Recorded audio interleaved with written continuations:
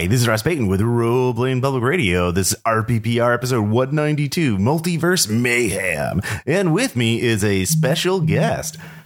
Who should have turned his phone off. I'm very sorry. Hi, this is Patrick. Yes, it's Patrick Harkin from Roleplay Exchange and Technical Difficulties, and we're definitely leaving that in. Oops. Yeah. So how you doing, Ross? Yep. I'm just going to gloss over that. That didn't happen. How are you? How you doing? Yeah, I'm doing great. Patrick is here visiting America before you head up to Gen Con this year. That's right. Yeah. So we are, while you're in town, you know, I've been showing the wonderful and exotic sights of Springfield, Missouri. I thought we'd record an episode of RPPR and get your perspective on some things. But before we get into that, is there anything you'd like to tell the listeners of RPPR about? And I think we'll use the music you mentioned as the intro for this. So you've already listened to this music, but what is this music? Well, I don't know which track you've selected. Yeah. Pretty sure the album is from. Yeah. That would have been a selection from Honeymoon Suite. By Harkin, one name, which is my sister's stage name, Katie. It was recorded and mastered and produced and released entirely in pandemic while she and her partner were escaping from the US, actually. So it is... I don't know, a jail record, if you want to call it that. Yeah. Quarantine record. That's everything pretty much made in 2020 and 21 is in some way reflecting quarantine. Well, art reflects the material conditions in which it was made. I pity the artists of 2023 who have to find something else to talk about. Oh no. I mean, maybe it'll be like the Spanish flu and we just totally memory hole all of it. So yeah. But in the meantime, listen to this sweet music. So how would you characterize the album in a few words? Well, Katie has her roots in indie rock. Well, I guess you want to get really far back. She has her roots in ska. Yeah. But she's probably a little embarrassed if I bring that up. Transitioning into sort of early noughties indie rock and then getting synthier as it goes on. And this is probably her most synth-heavy album. Very ethereal, elegiac. If I want to show off my degree a little more. Cool. Synth is probably the single most common word on one of my other podcasts, Night Clerk Radio. Weird. Yeah, because we review vaporwave and dark ambient music that is highly synth. So it's all good to me. And there's no innovation in the space. There's no biological vaporwave. I did find it, well, not in vaporwave, but in ambient. People figured out how to do bioelectric sounds, which is like plugging things into mushrooms and then getting sounds out of it somehow. Ooh, terrifying. Continue. Yeah. No, they sound very weird. It sounds exactly as weird as you would imagine. So some people have made some albums on that. Someone on our community Discord for Night Clerk Radio posted links to that. So. Oh, interesting. Yeah. It's a thing that happens. You can get music from mushrooms. But another RPPR news. August is coming up. We're going to have some design consultation slots open and a Patreon game. So if you want to have me consult for 1 hour on your RPG project, sign up. I'll make a public post on the Patreon about that, and I'll share that on social media and all the things. So keep an eye out for that. So. He's very interested in your maid hack. Yeah, actually, that does sound what. Yeah, it'd be very intrigued. Like, what are you hacking about Maid? Such a versatile game. So anyway, let's get into the topic, which is a topic you proposed. So do you want to introduce the listeners to this? Yeah. So today we're going to be talking about this trope, I suppose you could say, that's been getting a lot of mainstream coverage. It's been around in nerd culture stuff for a long time. Yeah. But today we're going to be talking about multiverses. Yeah. I think the two big high water marks in pop culture right now are Everything All at Once and Doctor Strange Multiverse of Madness. But even before that, I realized this trend probably popped off because of Rick and Morty, which is that probably really helped cement it in the mainstream. And by multiverse, we mean basically anything with alternate universes, dimensions, whatever you want to call them, where you step through a portal usually, and you're instantaneously in another universe where the laws of physics may not work the same, different planets. It's a way to, I mean, in the olden sci-fi, you just hopped on a spaceship and warped to a different planet, but now you just step through a portal and you're a different universe. But it's a lot of it the Rick and Morty stuff is basically like Planet of the Week, kind of Star Trek stuff in a sense. But there's a lot of different ways to do this, and RPGs have done a lot of it. What is there a tabletop RPG you think you've liked the implementation the best? So in the RPG space, I mean, we sort of have to bring up the Thinking Man's Game, don't we? And what is the Thinking Man's Game? I believe it's pronounced Rifts. Yes. Rifts or Riffs in the American vernacular. We mispronounce everything here. Oh, okay. Riffs is Rifty Shifties, we call it across the pond. Rifty Shifties. You see, you could tell me that and I would actually believe it. Like if the great thing is you know, I didn't know trash cans with wheels were wheelie bins until Maddie told me, but wheels. Wheelie bin. Yeah. Wheelie bins. But James Wallace from Letter Narrative confirmed that the other day. So Riffs, another RPG that did it in the 80s is Torg. Torg actually had mechanics about like how the laws of physics were changed, and they had a limited number of universes you could hop to.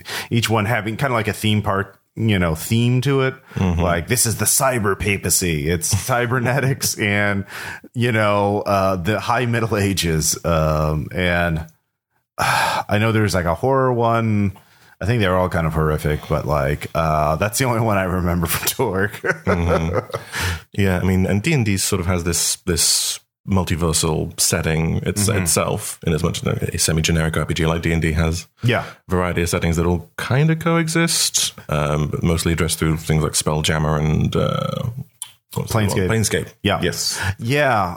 D&D is interesting because I think they got their other dimensions originally from mythology, and they were like the afterlife, the heavens and hells, and the realms of the gods. And then they kind of branched out and, taking stuff from New Age material like the astral plane and weird fiction in general. And so the multiverse stuff is really old hat for RPGs, but like it's interesting to see how popular culture is handling multiverses because, in movies, everything is metaphorical, or it should be, it's symbolic of like the struggle of the characters. Like that's the whole point of it. I know writers are using metaphors and they're all cowards.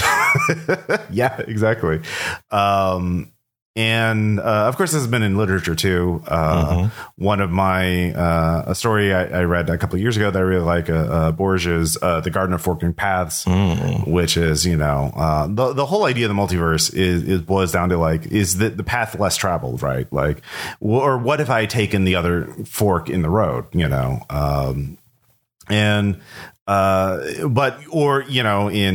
in D&D, it's a place you can go and kill monsters and get loot, Yeah, I mean, part of like where the multiverse sort of as a concept really originates in popular fiction is when you had, or at least was cemented in popular psychology, was when you had, I think, a lot of comic stories from like the 40s and 50s and then the Silver Age, and telling different stories with sort of the same characters, and then editorial, when people started saying, well, which one of these is canon, and then DC and Marvel sort of put their foot down and say, well, they're all canon. Yeah. It's just they're in slightly different worlds. One's Earth 1, one's Earth 616.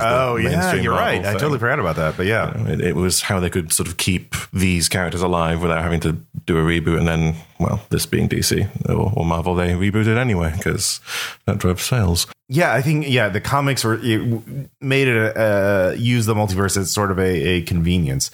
So they, because like, I've always thought that like superhero comics, especially from the big two, are like each character is really a genre. Like Batman is a genre of superhero, like because they tell it uses these very specific tropes and frameworks to tell Batman stories about Batman the animated series. Batman is basically therapist for supervillains. He is trying to heal and help. He is a broken person trying to help other broken people. Versus Frank Miller, Batman is a fascist and he loves it, and you should too. He wants to break people. He wants to break people, yeah. And all these variations. So the real question is, when you're looking at all these ideas for the multiverse, what would you want to do in your RPG? Because it's very easy to implement on a game mechanic, or it can be very easy to implement because Rifts is literally you just step through a portal, you're in a new place. That's it. Yeah. Like here's how the spell works, and here's a few other things, but that's it. Like it's very facile. It's very easy. They don't really give a lot of thought to it. It's basically a different planet, and you're instead of a spaceship, you have a portal. Like there's no real cool. It's just you're on Mars. Serial number's filed off. Yeah. You're in the wasteland planet and universe. I'm sorry, universe, not planet. Yeah, universe. Like that's the thing that Palladium would do a lot of is a lot of their universes were basically one planet. Like their first, they did source books of like separate universes. And the first one I think was called Wormwood, and it was literally just one planet that was like the planet itself was alive, and like it had all these things and all these, but like it's just the one planet. Like there's nowhere else you can visit in that entire universe. So like. And if you bring stuff from that planet back to Rifts, I can't remember. Sometimes it's like, oh, this is too powerful. You can't That is one of the issues with that kind of thing. Because one of the things I think that multiverses first show up in RPGs is, okay, we're playing a fantasy game, but can I please play a cyborg? Yeah, I'd really like to play a cyborg Catgirl for some reason. And so, okay, well, maybe you fell through a hole in space time and landed in this strange world where everyone is speaking Elvish. Yeah. We'll house rule it. Well, you can. We don't know what the word isekai means yet, but we're basically doing that. Oh god, yeah. I guess every isekai a multiverse? Ooh. Yeah. I mean, I don't think we're prepared for the philosophy of isekai. They're multiverses in the same way Occurrence at Owl Creek Bridge is, right? Like, isekais are framed like, oh, I died in Tokyo, and now I'm in. Like, it's the hallucination of a person who's died. Like, if you want to be, I don't know if every isekai is like that, but certainly a lot of them are like that. And you get hit by a truck. Yeah, exactly. Now you're a slime. Yeah, or a cat girl or whatever. Palladium. I'm pretty sure Rifts, like all their idea about multiverse is making sure that like you don't break the game by like grabbing the cool weapon or character class from this universe and bringing it back to the baseline. So like, which is a valid concern. You know, you bring a Gatling gun into a medieval world and you are no emperor. Yeah, exactly. That is something to consider when you're doing yours, but like there's other considerations too. Like, I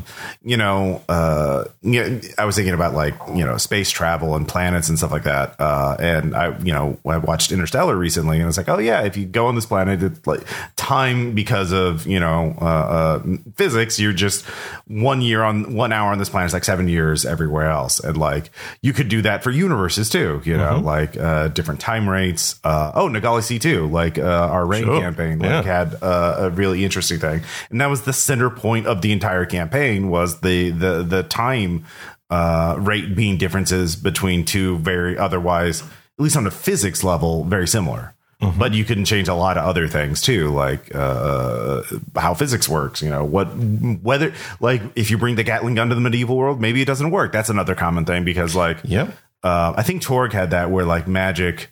There are RPGs where like magic works in some areas and high tech stuff works in the other areas, and they're at war. Yeah. Or in the Long Earth book series by Stephen Baxter and Terry Pratchett, ferrous materials can't make the crossing. Oh, okay. So you jump with basically like this little device that can sort of get you across. Some people I think have to be natural born, like mutants, you can't bring across, your tank, so you can't just conquer the other world. Okay. Although in that example, those worlds are uninhabited anyway. So Yeah. So, but you can't bring your mining equipment to just like, you need to go back to Stone Age. we need to go get, wait, is lithium ferrous? Let's go to the Bolivia. And, Yeah, they had to find a way to get around it working for your blood. I can't remember what that was. Okay. Yeah. You don't just leave your blood behind in the universe. Yeah. So they're making game mechanical considerations and balance consideration, which are valid. But I think the biggest question really is not like, that it's why you want to bring it in and how it will make your game better. So you have to think about like how is it going to change what your story is about? The themes. I think you can sort of look at it from two perspectives. The first is you can do the Kingdom Hearts thing of just like, I want to have some fun with my friends. Let's just throw a bunch of stuff we like. Yeah. And it all just co-interacts and it's weird and it's zany and no one's particularly thinking much, but we're having fun. And, Donald Duck just cast a spell 4 times more powerful than Bahamut. Yeah.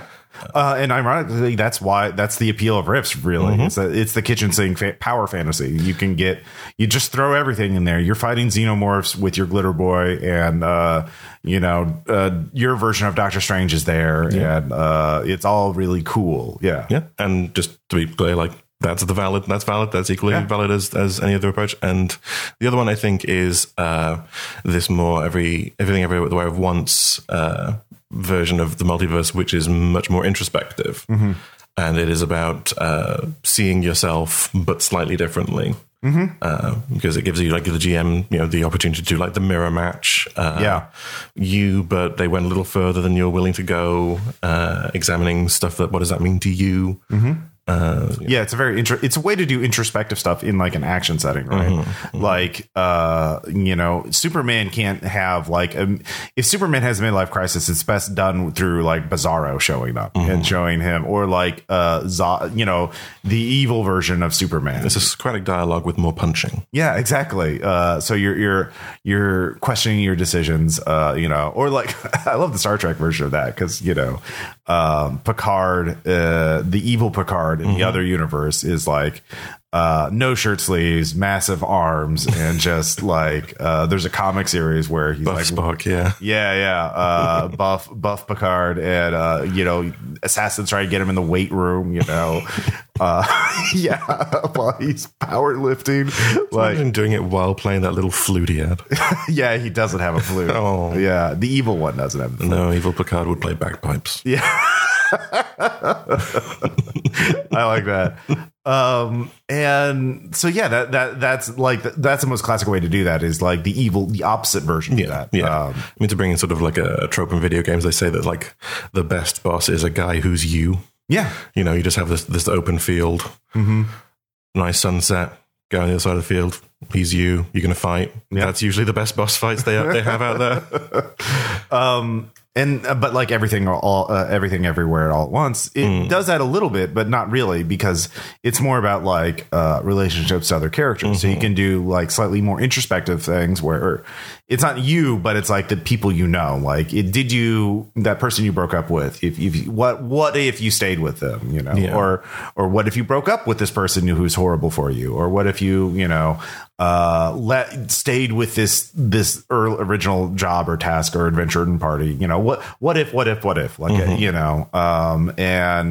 and that is very dependent. That requires a lot of characterization and sort of like build up. So like, but it's out there. It's a good idea, but again, that's if you're focusing on that kind of thing, that's a very introspective kind of game. It's very character focused. Yeah, and you probably want to bring the multiverse tropes for that, like session 4.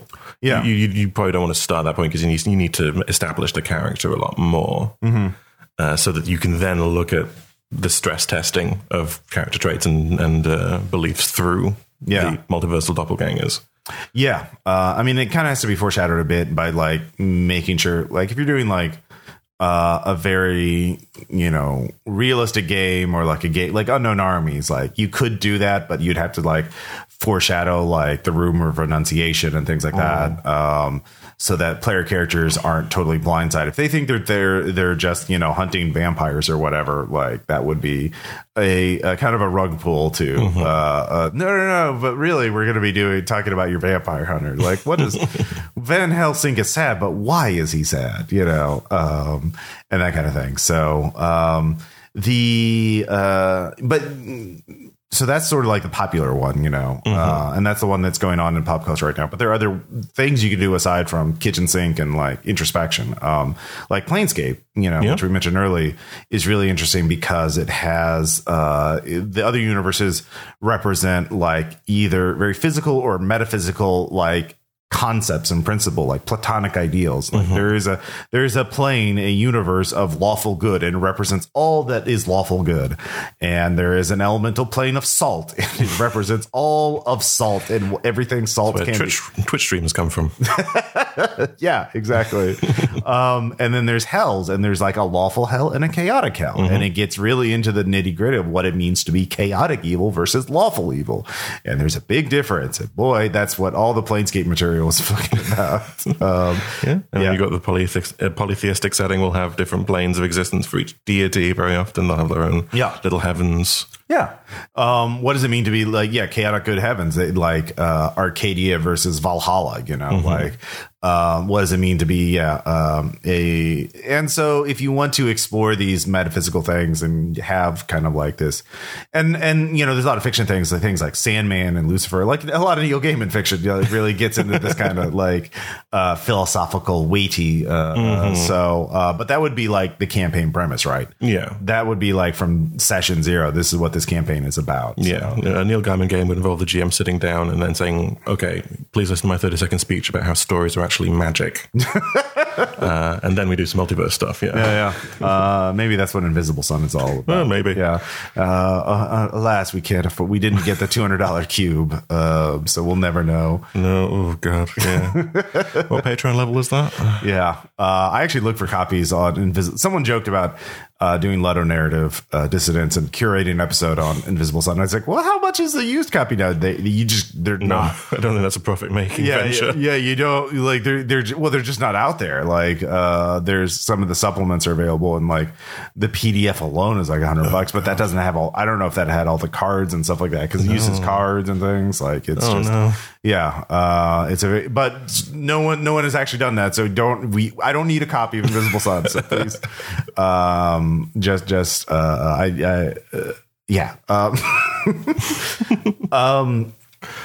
but so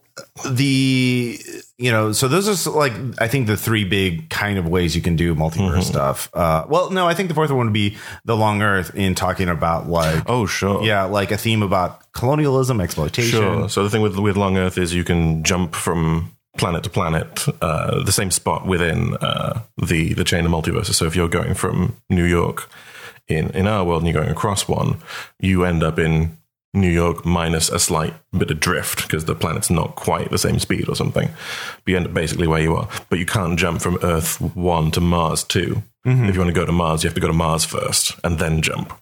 But because these worlds are all uninhabited, I think there might be some like implications in some of the series. Like some of them have like trolls, but you have to jump really far to get to them. Anyway, the comment section is going to come for me on this. But because they are mostly uninhabited, but they still have, all the rare earth minerals, all the lumber, all the water, it does spark a gold rush, essentially, or a westward expansion as suddenly humanity sort of becomes post-scarcity. You just need to go out and get it. Yeah. You just need to bodge together your $20 multiverse jump machine and go and get it. So that leads to, a story, I guess, trope-wise or spirit-wise, maybe more even akin to a Wild West. Yeah. Heading out, striking out. Endless frontier. It's an endless frontier. Yeah. Yeah. And that's a perfectly valid way of doing it. So I think, because it's a very focused multiverse, like that's the thing is we need to think about like how, so there's, aside from the themes, you need to think about the in cosmology reason in the game setting of how multiverse stuff, the basic mechanics of it, what can be done, what can't be done. So in the Long Earth, you can't go to a universe with an evil you because they don't exist. Yep. Yeah. Or maybe it's Earth 18 quintillion away. And so you're just never going to be able to get there in time. So it might as well not exist. Or there's no elemental plane of salt. There's no Earth made of salt because that's too divergent, I would guess. So, and your cosmology limitations of what can and can't be done would also inform the theme. So, they kind of reinforce each other. So, actually, I do think another example would be you can do inside of introspecting, you could do it like on a wider scale, which, as we were discussing, the Laundry Files, a series of novels from Charles Stross. Magic is a form of mathematics, so computers can do magic. It's very Lovecraftian. And one of the novels deals with an invasion from an alternate universe. And it is a humanity evolved differently. And so they're basically dark elves, or elves. And they use magic instead of technology for the most part. They use spells and bound animals and weird creatures to fight. But they basically works out to be the same as jet fighters and machine guns. So you could do like, what if society changed differently, so like the alternate history kind of stuff and the alternate evolution kind of stuff. Yeah, it can be as much about society as it is about the individual. You can be like, in this world, we cracked the atom in 1920 instead of 1940. Yeah, that would be. And without the pressure of World War II to power atomic energy, does that like lead to a golden age? Yeah. Or does it lead to a nuclear wasteland? Yeah. Maybe we more freely with the nukes, Who knows? Yeah. There are a lot of different ways it could go. And so think about your themes. And then I would personally think like what kind of game I want to make before I worry too much about the cosmology. Sure. Yeah. I mean, maybe if you think of a really interesting cosmology, like multiverse travel works like this, like cheap multiverse travel, like in Long Earth, it sounds like is really intriguing. What happens when anybody can do it? So that could be neat. And so think about those two topics first, I guess. There's also the issue of stakes. I mean, one of the sort of common criticisms I heard about going back to Doctor Strange is that why do we care about all the people that get killed in this horror superhero film? Because you've established as a multiverse, there's an infinite number of people. Yeah, killing 100 million people is functionally the same as killing 0 people when measured against infinity. Yeah. This is also one of the things about like Rick and Morty. Like it's very like, oops, we fucked up a universe. Cool. We'll just zoip. We're in another one. Yeah. I mean, yeah, and Rick and Morty is comedic. Like that's the joke. Like that's the punchline. Yeah, it was very dark comedy, but very nihilistic, absurdist humor.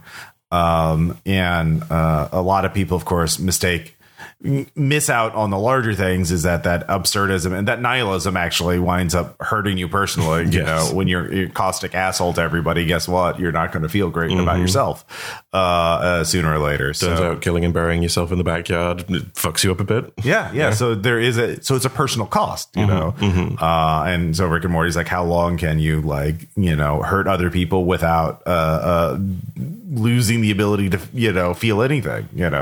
How long when you hurt others, you hurt yourself, but the trick is how do you get your players to be Morty and not Rick in that, because he's going to be the one going zoip, zoip, zoip, and Morty's going to be the one losing sleep. Yeah. Or Summer be like, this is kind of fucked up, Rick. So that's things you can approach. And then, of course, your game system and mechanics also reinforce that. So if you want to, emphasize like the great toll, obviously systems with like a lot of emotional and mental health things like Unknown Armies would be a good way of doing it. But if you want to emphasize action and wackiness, Fate might be better. Sure.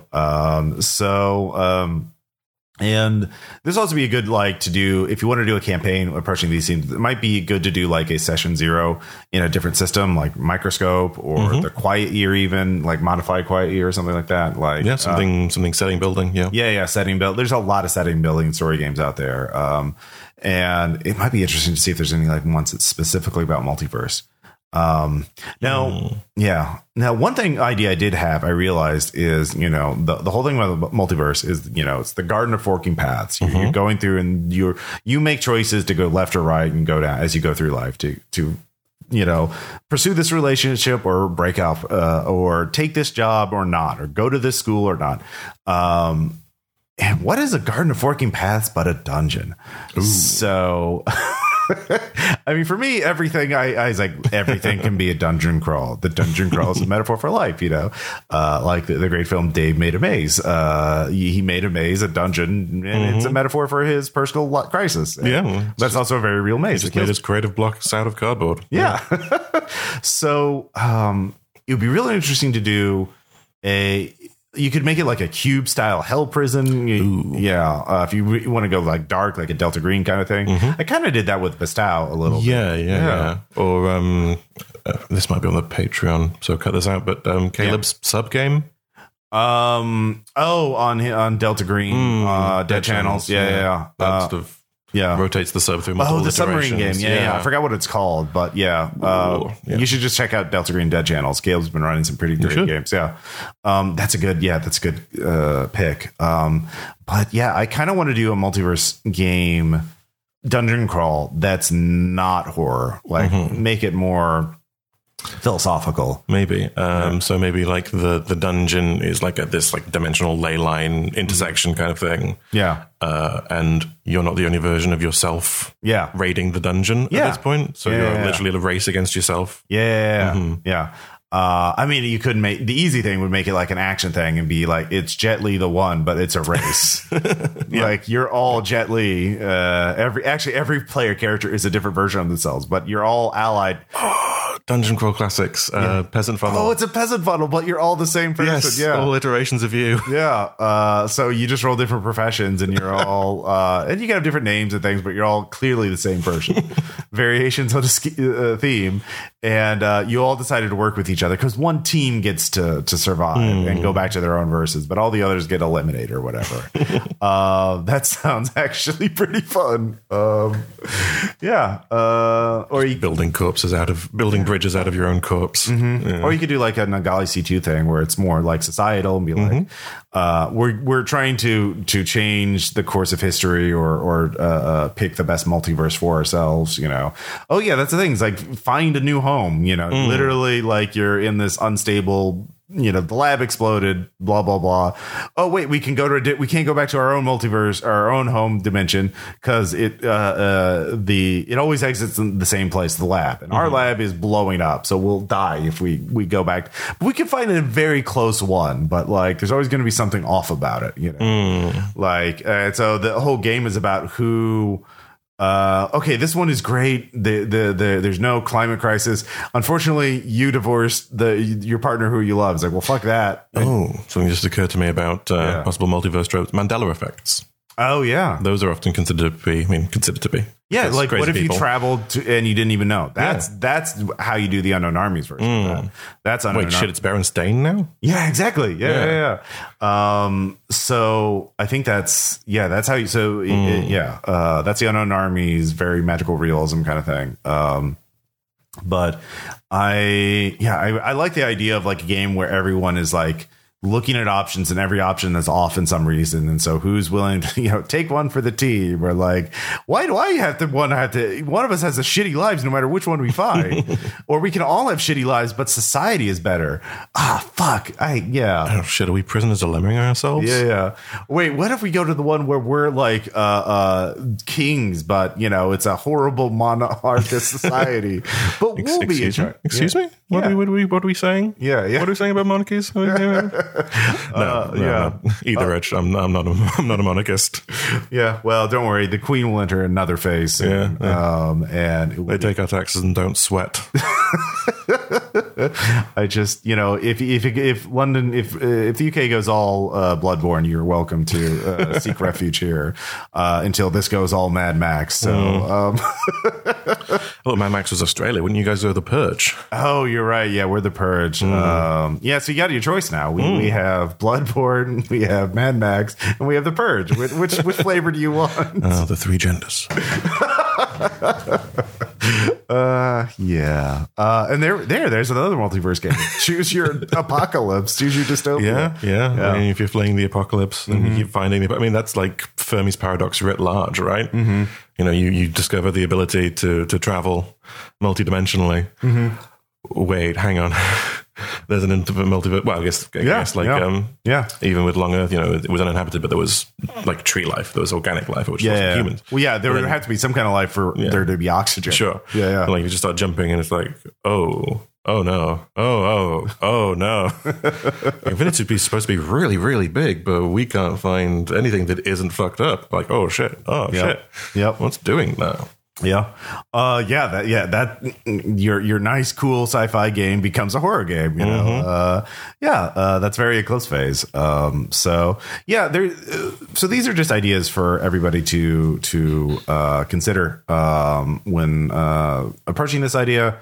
You know, I know there's a ton of more implementations in various RPGs out there. We just brought up a few. But yeah, so let us know in the comments or on social media, about your favorite implementation RPGs. Other considerations when talking about them, and so in a second we'll be back with shout outs.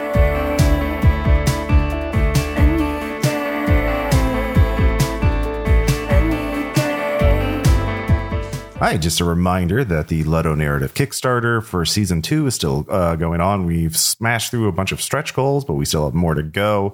If you back the Kickstarter at $20, you get early access through a private RSS feed. And we'll put all of Season 1 on the feed as well, so you can just download all the episodes directly to your podcasting app of choice.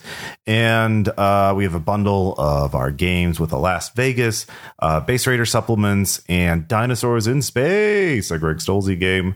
We have a community Discord now. People are doing some really interesting discussions about RPGs, and it's been a lot of fun. So be sure to check out the link for our Kickstarter. It ends in a couple weeks, so don't miss your chance.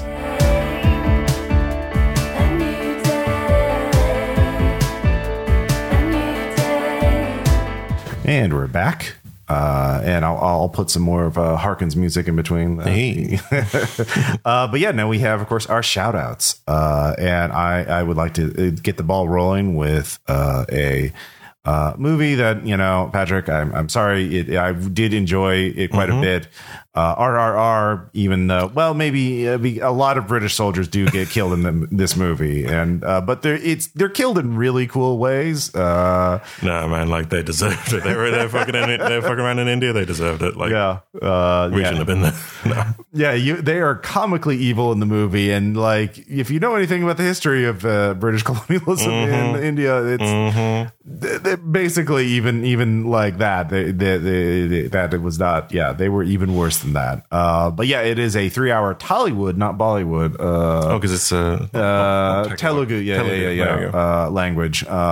And it is a epic movie about two Indian heroes, actually based on real people, but they never met in real life. But it's kind of like a alternate history. What if they met and they became best bros? And it really is a bromance. They are their friendship is the core of this movie. Can they be friends? And will their friendship survive the British colonialism? And also, how many tigers can I throw at you? Oh, they do throw some tigers. There is a lot of very good CGI animal work in this movie. The action, the stunts, the singing. I enthusiastically, unironically love this movie. It's on Netflix right now. It is 3 hours long. Watch it with friends. That's the best way. Okay. Because you're not going to get a better experience, because especially if you're not used to these kind of movies, they're over the top, but way better than Marvel action scenes. So that is a fun movie to check out. But you actually brought me a book. Yes, this is something that I'll be showing out. It's called Islands of Abandonment by Cal Flynn. It is, something I sort of like impulse purchase and ended up really, really liking. It's about the ecology of abandoned places. Ooh. So sites of former habitation that have been left to the elements, and sort of going into how the elements reclaim them, and how the legacy of human activity in certain areas will persist. All done in like not like a dry textbook, almost more like a travelogue sort of way, focusing on different abandoned or otherwise usually inaccessible areas, and going through how nature is healing. The virus. Yeah. That bullshit. So it's stuff like, how towards the end, the writer tries to sort of say, like, this isn't me saying we'll be all right on climate change. Like, this isn't me saying, like, nature's going to be fine. Yeah. But it is just sort of a look at, like, what might be the new normal in a lot of places. Yeah. And it's very interesting. It looks at stuff like the divided zone in Turkey, in Cyprus, the line between the Greek and Cypriot, Greek Cypriot and Turkish side. Yeah. Which has been in force in 30 years and now is like a great place for sheep. Great. Happy for the sheep. Yeah. Or the exclusion zone around Chernobyl. Yeah, probably not. That's probably a little out of date now because of the war. Yeah.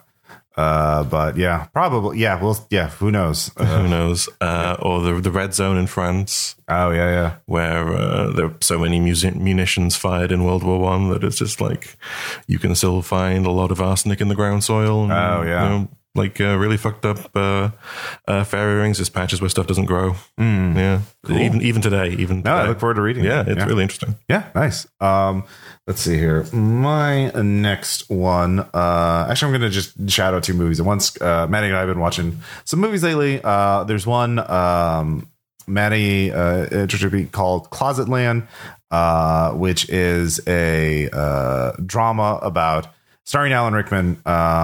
And he is a torturer torturing it's a woman who is a children's author and illustrator. It's a very powerful drama. It's on YouTube. You can just watch the whole movie on YouTube. So I'll put a link into that. But it's is it like a CIA thing or like like an Eastern European like country I believe the woman came from Eastern Europe, the director and writer, it's I don't want to spoil too much about it, but I didn't catch all of it. Maddie was watching it when I came in, but I was mesmerized by the ending, especially. There's bits of animation in it. It's a beautiful movie. And the other movie we watched recently is Men, which is the new Alex Garland movie, which is set in the UK, and I assume is what happens in every small village. That's Toy Country right there. Yeah. A woman goes to the countryside to recover. She's wanting just a quiet time, and then weird things start happening to her, and this is in the trailer, but it's I don't know if it's literally all the men, but many people in the village are all played by Rory Kinnear. There's some weird shit going on, and it's a movie that it's creepy and weird throughout, and then for the finale they just, boy does it go all out. So it's also a movie, if you think movies just be literally about what they're, if you don't like the idea of metaphor, you will not like this movie. Are you saying that this film might have something to say? Yeah, well, yeah, it does have something to say. But the Cinnamon Sins style of film criticism will not like this movie. Probably not. Yeah, because they don't explain everything. It's an intense viewing. Check it out. So my next shout out is going to be a Korean Netflix show. I know those have been popular for the few years. Some kind of octopus entertainment. I don't know. But this is called My Name. I didn't catch the original title in Korean, but it's sort of in the vein of Infernal Affairs or The Departed. The main character is the teenage daughter of a high-ranking mobster who is killed in front of her apartment. And the police don't help because why would they investigate? They just got Al Capone off the streets, and so she has to turn to his fellow crime boss partner to begin to investigate the mystery. And she is inserted. She's given a new identity and inserted into the narcotics division of the local police department to try and hunt out a dirty cop. But it's got these great action sequences, lots of good hallway fights. Koreans do really good action scenes. Yeah. Like, especially the stuff that gets picked up for Netflix and stuff like that. That's like the top tier stuff. Yeah. Like, Nice bits of bisexual lighting throughout. Lots of neon and chrome. There's a guy who's just the dang Joker. Yeah. Oh, cool. Yeah. I'll put that on my queue. That sounds. It's one I've seen the trailer. I was like, ooh, that's cool. Then I totally forgot about it because there's so much. It's good. I want to mention, let's see here, 2 games I played. One video game that I played and a tabletop RPG that I bought but haven't played yet because it just came out. But the video game is Janitor Bleeds, which is a low poly horror video game you can pick up on Steam and I think Itch. And it's your car breaks down in the middle of nowhere, and the only place is this abandoned arcade. And so you go in the abandoned arcade, and then weird shit starts happening. Wait, what? Yeah. So it looks like a PS1 game, but it does really interesting things. So like it's mostly puzzle solving and a bit of stealth, but not much. Like, okay. Yeah. So it's primarily about the atmosphere and the puzzles and like figuring out what happened here. There's a, typical like horror thing of just figuring out the story through notes that are left behind. Get the 8 like pages. Yeah. Little post-it notes, but like, it does really cool things. Like there are these arcade cabinets in that still work, and they all have the same game called Janitor. And in Janitor, you actually play them. You go there and you mop up things. But the thing is, you do things in Janitor and it'll unlock doors and change the arcade. So like later on, Janitor will pick up a key, you bring it back to the starting point, and there'll be a key will spawn next to the arcade game. Interesting. Or a door will unlock or something like that. But something stalking you and trying to kill you. And yeah, it's a cool little horror experience. So especially again, like you want an Unknown Armies kind of vibe or Monster of the Week kind of thing. Like this would be really good. It's not really Delta Green because it's very, very much on the glitchy retro like PS1 style aesthetic for horror. So yeah, it's pretty cool. The other thing is Frontier Scum, which is a OSR Morkborg style game, but it's a game of acid Western role playing.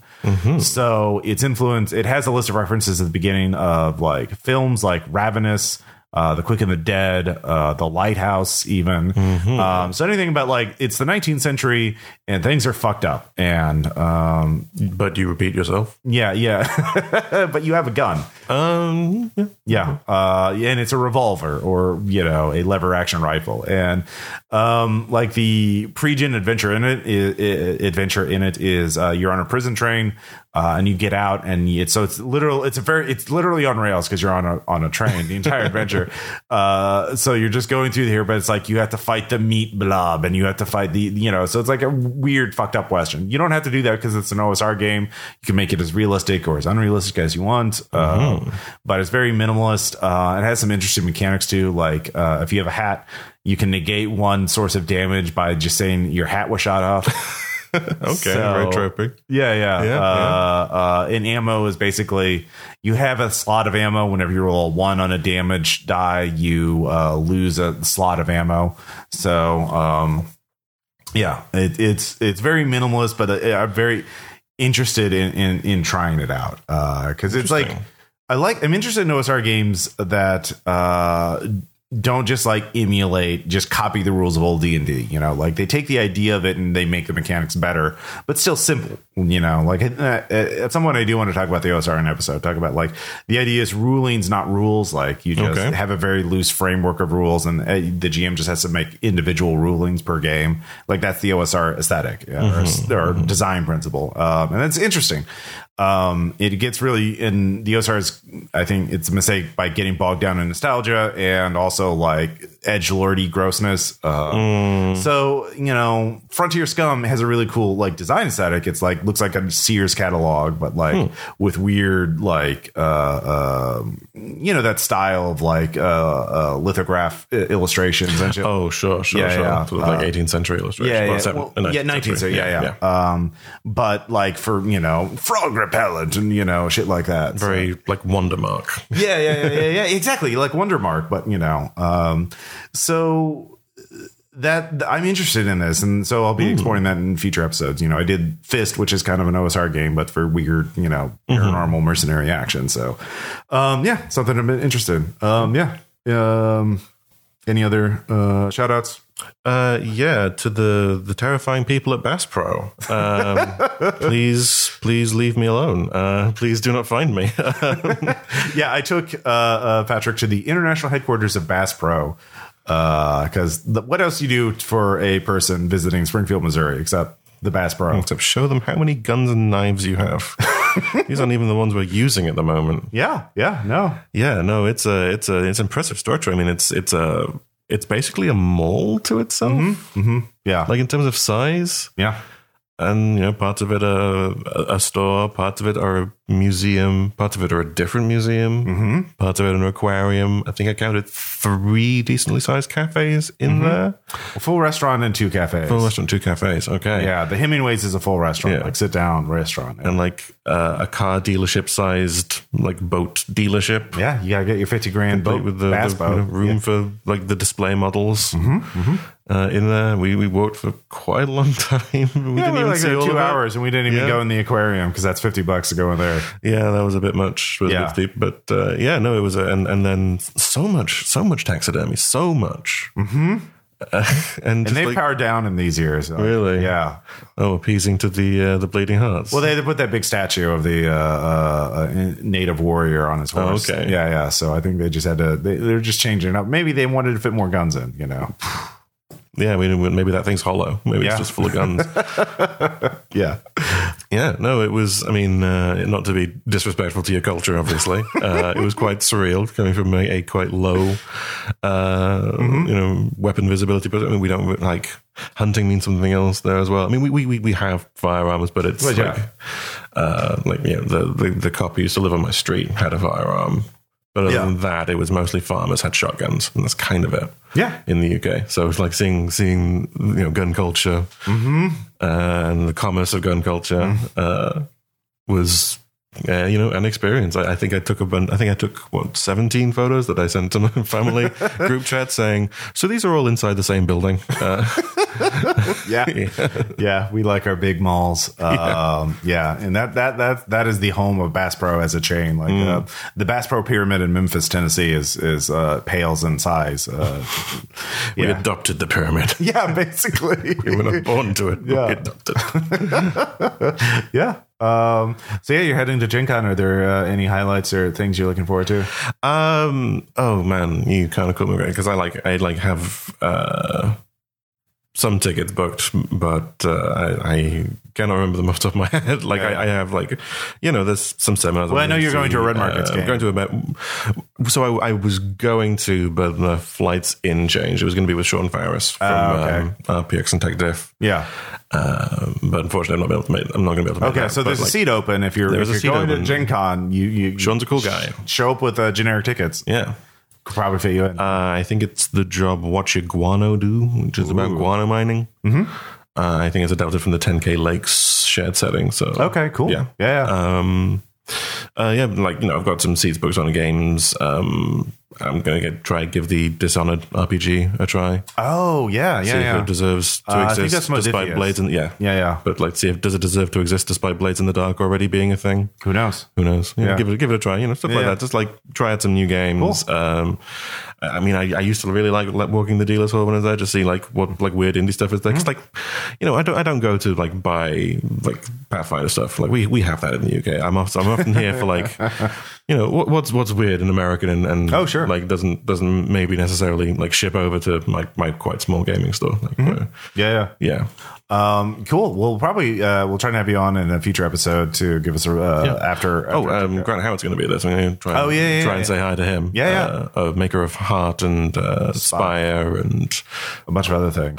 Yeah, he's got. I think the Die RPG is going to be going through. His and company. Deckard. Yeah. I think it's going through his company, although it's a different designer. Yeah, and also all the micro RPGs like Crash Pandas. Sorry.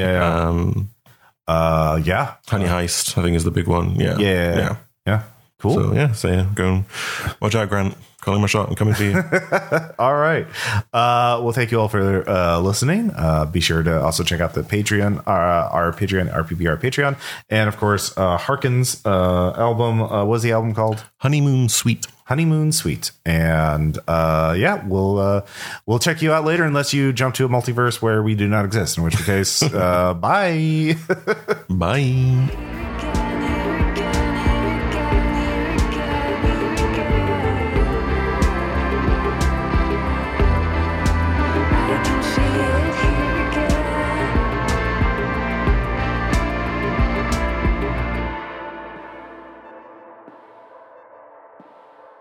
Hey, it's Ross Payton. I'm talking into a microphone. How can you hear me, Patrick? Unfortunately. Okay, thanks. Great way to start. All right, do you want to talk some more? Hello, this is Patrick Harkin from Role-Playing Purple Radio. No, hang on, that's the wrong one. Role-Playing Exchange and Technical Difficulties. There you go. Yeah. Just say you're on the podcast. It's your podcast now. No. Podcast Ronan. I've planted a flank. I am not leaving. Yeah, there you go. All right. Sound good. Okay.